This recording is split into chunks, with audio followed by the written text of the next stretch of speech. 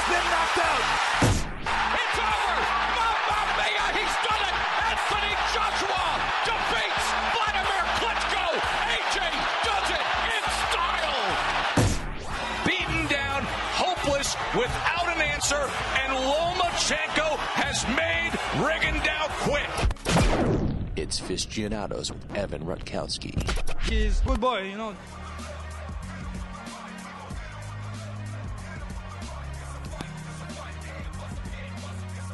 Hello, fight fans. It is Thursday, May 3rd, and this is the Fistianados podcast. I'm your host, Evan Rutkowski, former HBO sports marketing executive, giving you my take on what's happening on your screen and behind the scenes. Email is fistianados@yahoo.com. Follow me on Twitter @fistianadospod.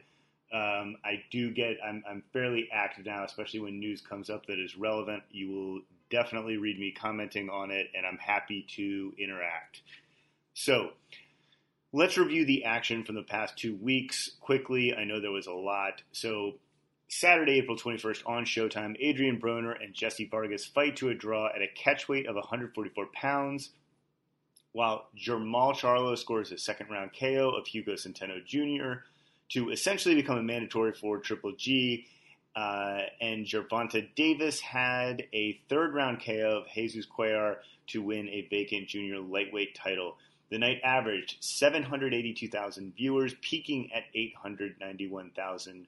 For what it's worth in terms of seeing the night's audience build, Charlo's fight averaged 545K and Davis's fight averaged 460K. That basically tells you Adrian Broner is the star there. Saturday, April 28th on HBO, Danny Jacobs wins a unanimous decision over Maciej Sulecki, and Jarrell Miller wins a unanimous decision over Johan Duhaupas, averaging 811,000 viewers, peaking at 874,000.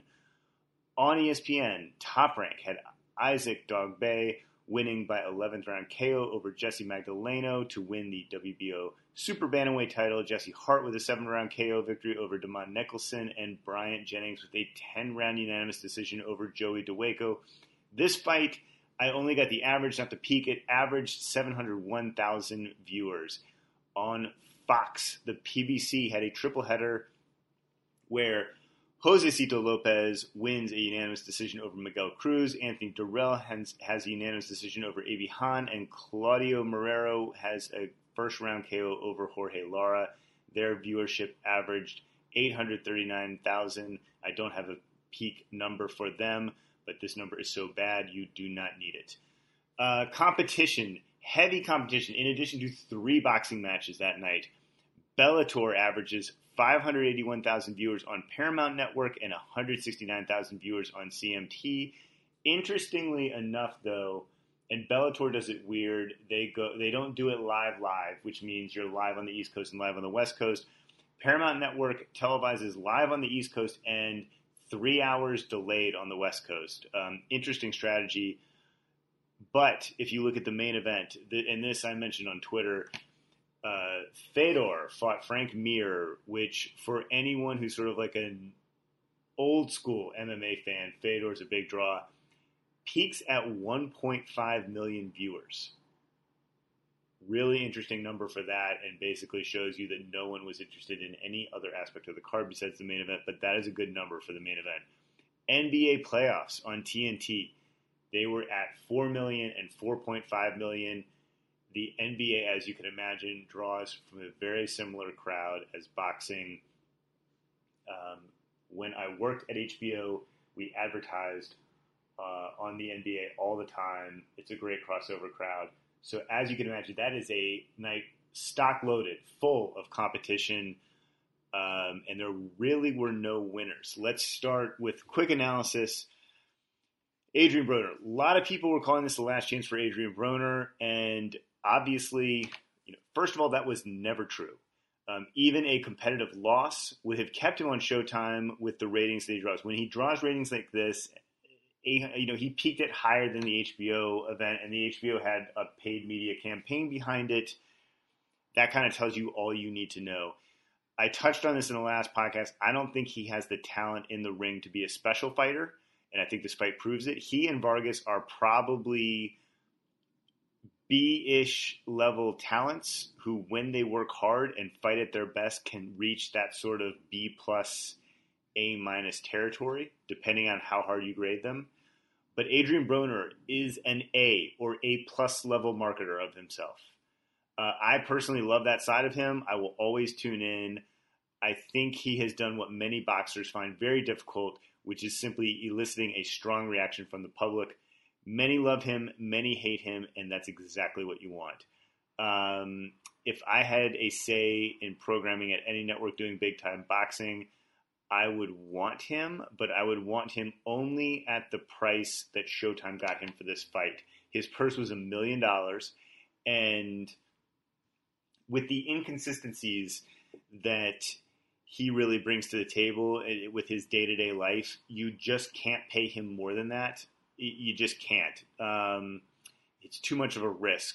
But at that price, you can take the chance, and when he shows up like he did this time where, brings some fun week of marketing type stuff with a social media feud and, brings a nice crowd to Brooklyn. That's good. Good for him. Gave a really pretty great action fight, actually, with a lot of twists and turns. It made for good television. Give Kevin Cunningham some credit. Give Showtime some credit for good matchmaking. So Steven Espinoza, Al Heyman. I know Al Heyman's not officially at Showtime, but he clearly has a say in what happens there on matchmaking. Give them credit. The other fights aren't really worth talking about too much. Both massive favorites, great odds on the fights, and the action in the ring really shows that. I love the video going around on social media, which showed Centeno being a responsibly defensive fighter, which produced a special offensive moment for Charlo. But again, let's be honest, that was like a 40 or 50 to 1 betting favorite. And I love the Triple G call out, but we are not at all close to that fight becoming a reality. For Triple G, let's get past Vanas and then Canelo, and then we can talk about what's next. And he's probably, and more on this later, he's probably going to want to fight Derevchenko and Saunders to unify. I don't know that anyone else is going to get him before that, assuming everything goes to plan. So for Charlo, what does that mean? He's probably just going to have knockout victories against a bunch of second-rate competition. I don't know, maybe they can have Derevchenko fight him for the IBF belt, assuming they strip Triple G. I don't know. Something like that. There's mandatories that'll figure that out. But I'd love to see Charlo fight a higher-level opponent. As for Gervonta Davis, we all want to see him fight Lomachenko. I understand why his handlers don't want that. There's actually a lot of great fights out there for him besides Lomachenko, and I don't think it hurts him too much to do a few of those fights. It gives the Lomachenko fight a chance to marinate and maybe becomes a bigger fight for both guys. But, right now you'd make Lomachenko a massive favorite. And, I don't really think winning by knockout against Cuellar tells us that much about Davis. It just sort of gets him a belt. April 28th, there's a lot of ground to cover here. I'll do it quickly. I'd say solid numbers for HBO and ESPN considering the competition. But in isolation, none of those are great numbers. For the PBC, it is downright awful. And if you're Fox, you're in the territory of put a rerun of another show on, and you'll probably do a better number. It's a pathetic number for the PBC on Fox. ESPN. This is a product of the deal you made in both a good way and a bad way. I know I've said this before. I just want to drive that point home. I've said here ESPN will need to probably, and I don't know, I have no inside info on this. They'll probably need to get this number to 1 million viewers for the lower sort of tier of fights. 701,000 doesn't really move the needle either way. I do like that they have some activity, and I actually think on this podcast will likely come out on Friday, and ESPN has a good Golden Boy fight Friday night. I like the activity that they have building up to the Lomachenko fight, but this, if this was doing a better number, it puts less pressure on that Lomachenko-Linares fight, but now there's a lot of pressure on it. Let's see what happens during the week on ESPN that week. NBA playoffs are still going on, so I know it's going to be, not the easiest sell in the world, but that's going to have to do a pretty good number. So this week, rather than do a deep dive, I wanted to address several questions that have come my way just through a couple of weeks. Sometimes some of them came over email, whatever. I'll take questions at any time. I think this is the right way to do it. Maybe it's one question an episode or something like that, but let's see if people like this. Let me know what your thoughts are. So let's start out. How does HBO determine when to do a 24/7 for a fight versus a My Fight or similar programming? And how is a network fight made? What role do people have in setting up the fight? And how do they determine a budget for a particular sport? I'm sort of combining questions from Lawrence Esquire at License to Hustle on Twitter, Jason Tufexis, which I think that's his Twitter handle, and then Troy W at my 81 Baby Blue on Twitter. I think all these questions really get at how a network looks at boxing and how they make individual fights. So at a macro level, places like HBO, Showtime, and ESPN understand what the audiences expect. They know their revenue streams, and they set aside a certain budget. That's from a really high level. This happens well above any kind of sports or other departmental level. Like Peter Nelson and Steven Espinoza they can lobby, but they probably don't have a huge say in how this happens. And ESPN, it's a little bit different because they're not just going off of subscribers. They have a couple other things to factor into the equation. The ESPN Plus app, which I've talked about in the past. There is revenue that comes from monthly subscribers to ESPN, and then there is ad revenue. And when I say monthly subscribers, I mean through your cable service. So it's a little bit different that you don't have to make a profit simply off of sponsors wanting to be part of boxing for ESPN, but you get the point. And then for the fights, here's what I'd say: especially when there's a big fight on like a regular HBO or Showtime, it gets treated essentially like any other programming. And I don't want to spend too much time on this. I covered it a few episodes ago when I talked about it having a fight on pay-per-view, but there's usually going to be several fights or several pieces of programming that teams are working on at the same time, and it just people get together. There's regular meetings. There is updated information on what is likely to be happening. People prepare, and then, as you'd imagine, when a fight gets announced, basically every single group gets together. It's incredibly professional. It's incredibly collaborative. They all talk about certain themes of the fight, and then one group goes off and they make the key art. If there's which is the fight poster, basically. If there is an off-channel media spend, that was my group that made the key art and the off-channel media spend. We would determine where that money goes, how you're positioning it. There is a group of people who goes off and makes the trailer for what gets shown on the network, on YouTube. There's a different version that gets cut down for off-channel. This gets into some boring marketing stuff. The programming team, I think one interesting thing to note here is the programming team, when they tell us what the fight is, they sort of have an influence on how everything is positioned, but they kind of let the marketing team do their job. It's just a very collaborative process. Everybody checks back in at certain points. You want to make sure that all the messaging is really similar. I think it's a good process. Another question from an email. What happened with the Bill Simmons show that was under HBO Sports? This is a quick one. It was not under HBO Sports. It was actually under the same group in HBO that does Bill Maher, that does John Oliver. It's sort of the late night talk show, any stand-up comedy that happens there. So if you are a fight fan, do not despair. That show did not affect your budget, affect the HBO Sports budget in terms of fights made that year.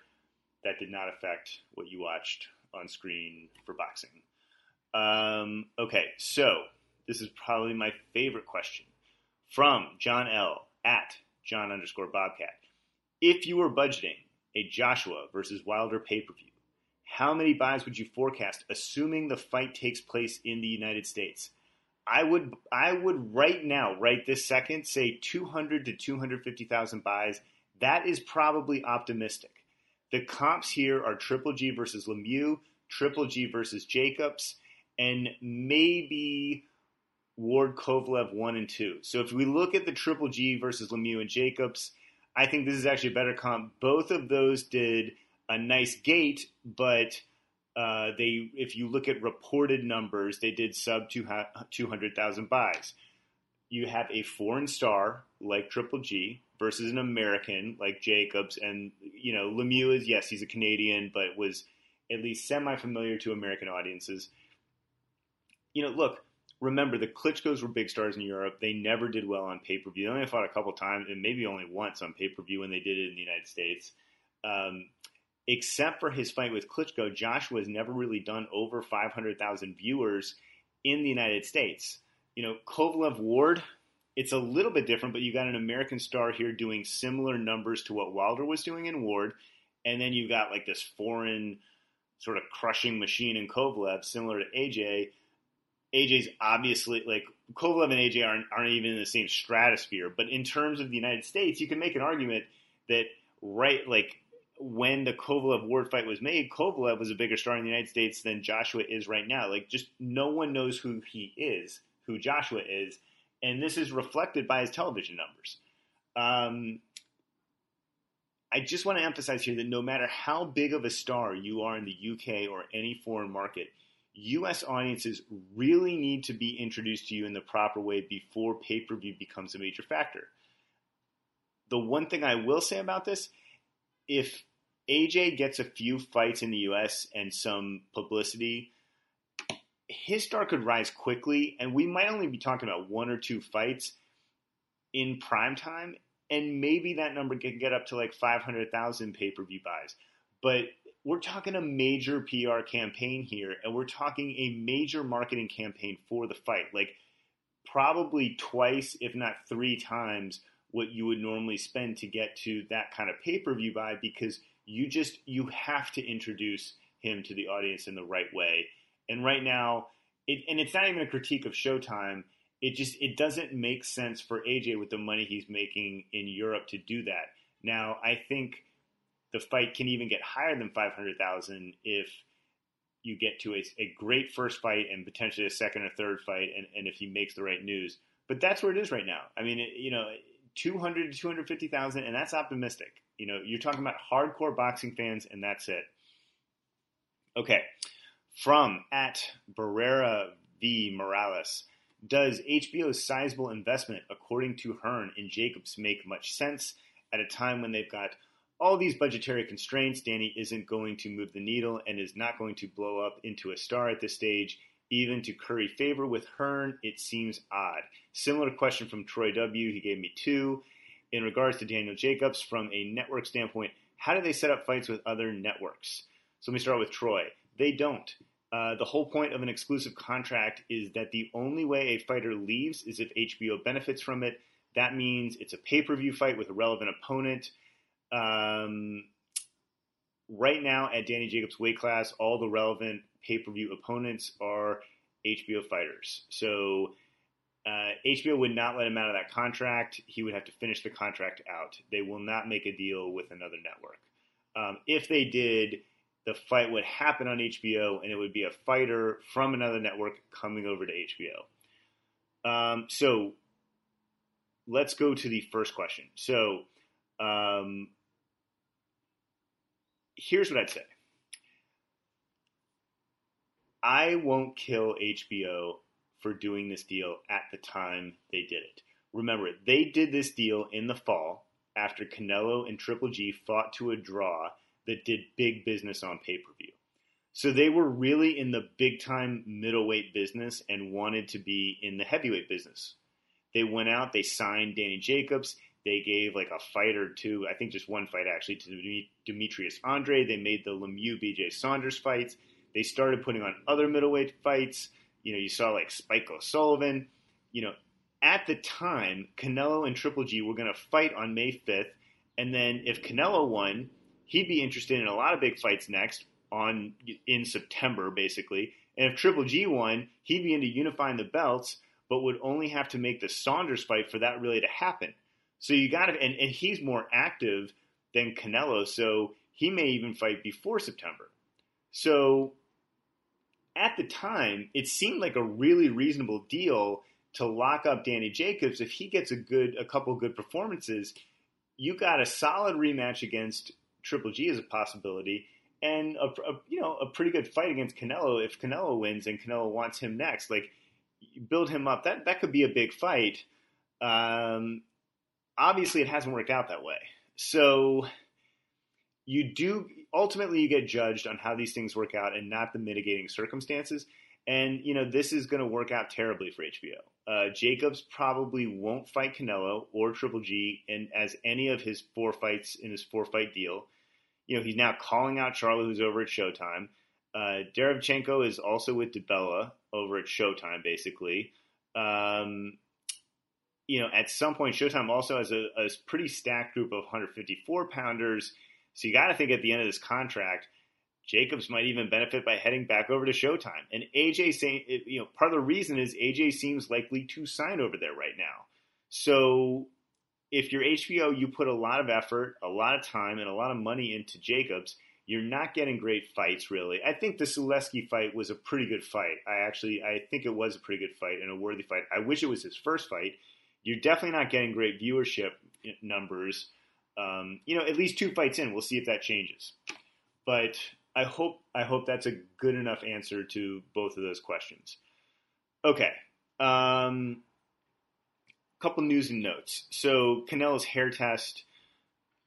I've talked about this ad nauseum. I don't need to talk about this anymore. Canelo essentially exonerates himself and makes the Nevada Athletic Commission look really dumb. They clearly, had they gone through the proper legal procedures, could have just had the fight on May 5th. Enough. Let's move on. Okay. The Wilder-Joshua offer. That was news for like a day. I covered it pretty well on Twitter, but for everyone out there who did not read my tweets, the $50 million purse, let's just do a quick summary here. You have to, it was obviously all just a publicity stunt, and a good one, if not a great one to that end. They got on the front page of ESPN.com. Good for them. Okay. Quick math. To have a $50 million purse, to pay, let's just say you're paying both fighters $25 million each. You probably have to hit a number similar to what Canelo and Triple G did on pay-per-view. Maybe a little bit less. But, according to reports, they did over 1.2 million pay-per-view buys. And according to the Nevada Athletic Commission, they did a $27 million gate. If you're oversimplifying everything, at an $80 suggested retail price, if you do 1 million buys and you get a 10 million guarantee at the gate, not a 10 million gate, but a 10 million guarantee, that puts you at $50 million in revenue. That does not count foreign. That does not count closed circuit. That does not count movie theaters if you have them. It doesn't count sponsors. Doesn't count merchandise. There's a couple other smaller revenue streams. It doesn't count all that. It also doesn't count for expenses, all right? To give you an idea of what it takes to get just a $10 million gate, not a $10 million guarantee at the gate, because everybody gets their cut of this. It's not a $27 million gate does not mean the fighters are splitting up $27 million. Mayweather-Pacquiao did $72 million. Mayweather-McGregor did $55 million. But number 3 on the list is Canelo and Triple G, which did $27 million. That is number 3 all-time in Nevada at $27 million. Let's look at fights that had foreign fighters from the UK. Lewis Holyfield 2 did almost $17 million. That's back in 1999. Calzaghe Hopkins did $11.6 million. Maybe the best comp, though, Mayweather Hatton did $10.3 million at the gate. $10.3 million, and that's not a guarantee. That is what the actual gate is. So it's incredibly unrealistic. When you look at the number I posited earlier, 200 to 250,000 pay-per-view buys right now, maybe let's say it does get to 500,000 pay-per-view buys, and let's say it does a Mayweather-Hatton Gate. It might actually do better than that. I think the UK fans will travel for this one, and that will drive the ticket prices up a little bit. It'll probably guarantee a sellout.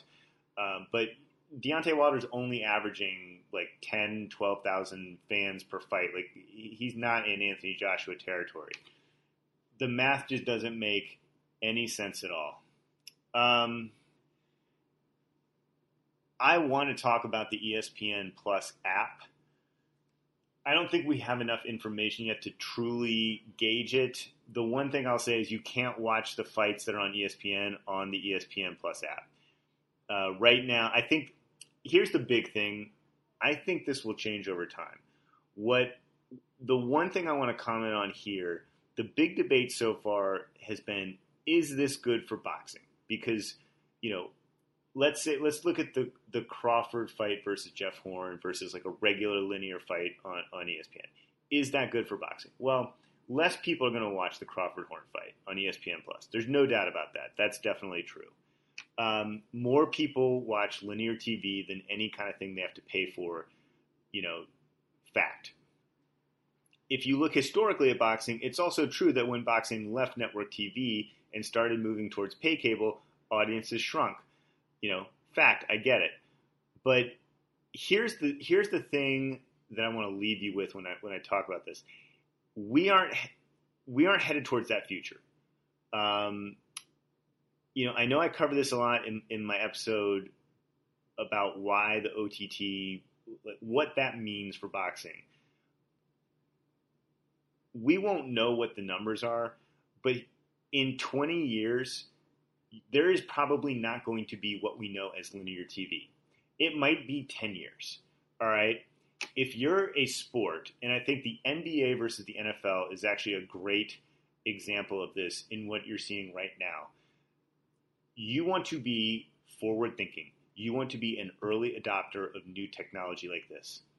ESPN in 10 years is going to be completely different than the way we know it today, and it's probably going to look a lot more like what you see on the app than what you see on regular ESPN or ESPN2 right now. If you are early to the game, if you are forward-thinking, you're going to be like the NBA, which is it's basically one of the only television properties that last year saw their numbers increase. The NBA has one of the most forward-thinking policies on virtually everything. The NFL has one of the stodgiest ones, and their numbers decreased. Now, I know at the end of the day, the NFL is the biggest audience that you can get, and the NBA it's increasing it, but it's still, it's small compared to the NFL, but everything's small compared to the NFL. When it comes to this kind of stuff, you want to be an early adopter. If you're there first, it's like being one of the first shows on Netflix. The comedians, the stand-up comedians who did there first, they actually, because they were early adopters, because they went there first, they developed really great audiences. And if they would have waited and come over 3 or 4 years later, they wouldn't have developed those audiences. And I think that's where we're headed. I really do. I think you want to be one of the first sports that gets on ESPN Plus and really puts yourself out there and engages with the customers who start subscribing to it, because it's all headed that way. That's where it's all going. And I think that's really important, and hats off to Top Rank for doing that. I think everyone knows where I stand on this at this point. I will have a future episode where I talk about both the Top Rank deal and maybe a little bit more on the app. Let's see how much more information comes out. There's one more thing I want to talk about before I get to the preview. I tweeted about this today. Dana White signing fighters.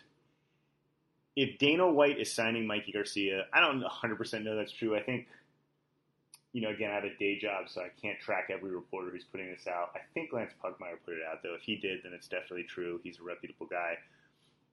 If Dana White is signing fighters, that means the UFC made their TV deal, and that means they're happy with it. The UFC would never let Dana White sign boxers who are multiples more expensive than UFC fighters, at least at the, maybe not at the very highest level, but at a high level. That's how it goes down. I mean, that is something, that means they got a great deal. I think the first key takeaway there is there's a lot of people in the boxing industry who thought that that WME essentially overpaid for the UFC. They paid over $4 billion for it. And I'm going to wait before, I want to do a full episode on this, a full deep dive on this, once the numbers come out. If the numbers are what they were reported to be in Variety, I think a week or so ago, maybe a week and a half ago, I mean, WME might have underpaid for it. They really might have. They got a great TV contract if that's true. Let's hold on that. I think I'd rather talk about that with real numbers than wait and just extrapolate. All right, let's go to the preview section here. I don't want to dive too deep into this. May 5th, I've talked about this ad nauseum. Triple G fights Vanes Martirosyan. Cecilia Brakus is fighting Callie Reese. I hope I pronounced those names correctly. Triple G is like a 30 or 40 to 1 favorite. Brakus is like 60 to 1. Ugh, is all I got to say to HBO based on those odds. I mean, I love seeing Triple G. Don't get me wrong. I love seeing him. I love seeing him live on the network, not on pay-per-view. We all know the circumstances around this, or certainly anyone who's listening to this podcast does. Interestingly enough, Tony Bellew versus David Haye. Haye is a 2-1 favorite. If you're a gambler, this strikes me as an obvious bet on Tony Bellew. May 12th. So HBO, Saddam Ali versus Jaime Munguia. For Ali's WBO junior middleweight title, Ray Vargas versus Azat Hovhannisyan.